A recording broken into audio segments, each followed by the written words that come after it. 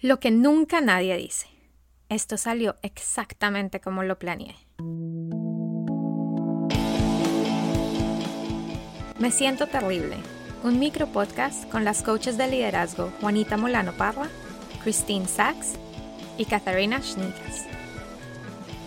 Crónica 44. Valores u opiniones.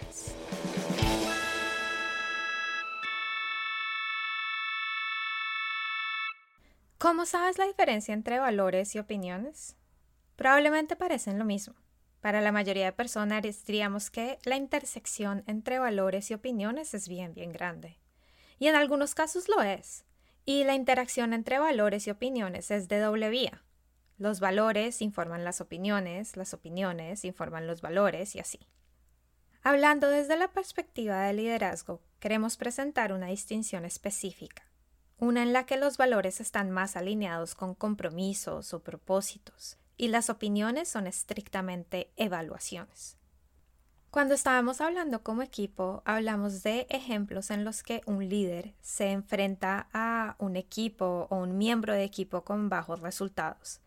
Y empezamos a hablar de cómo muchas veces hay dos formas principales, aunque esto es una generalización, pero dos formas principales en las que los líderes abordan esto.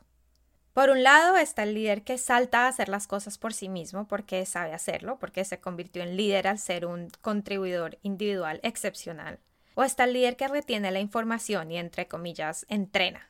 Cuando los gerentes o los líderes llegan a nosotras buscando coaching, muchas veces están buscando cambiar una de estas dos formas de abordar la situación, porque pueden ver por sí mismos los límites en esas formas en términos de productividad, de eficiencia, de escalabilidad. Y estos dos puntos están como en un continuo, en lados opuestos de una línea.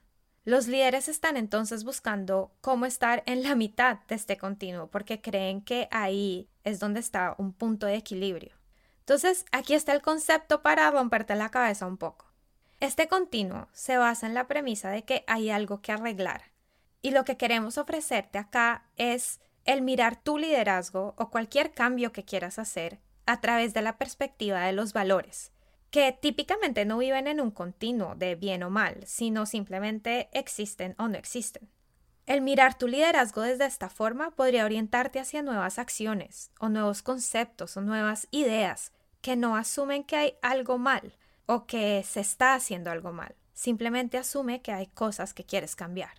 Y si no partes desde el punto de hay algo mal, si no hay algo que cambiar, entonces esa posibilidad, el ingenio, esa innovación, ahí es donde esos conceptos viven. Entonces, el llamado a actuar. Número 1. ¿Estás orientando tu liderazgo hacia tus opiniones o hacia tus valores?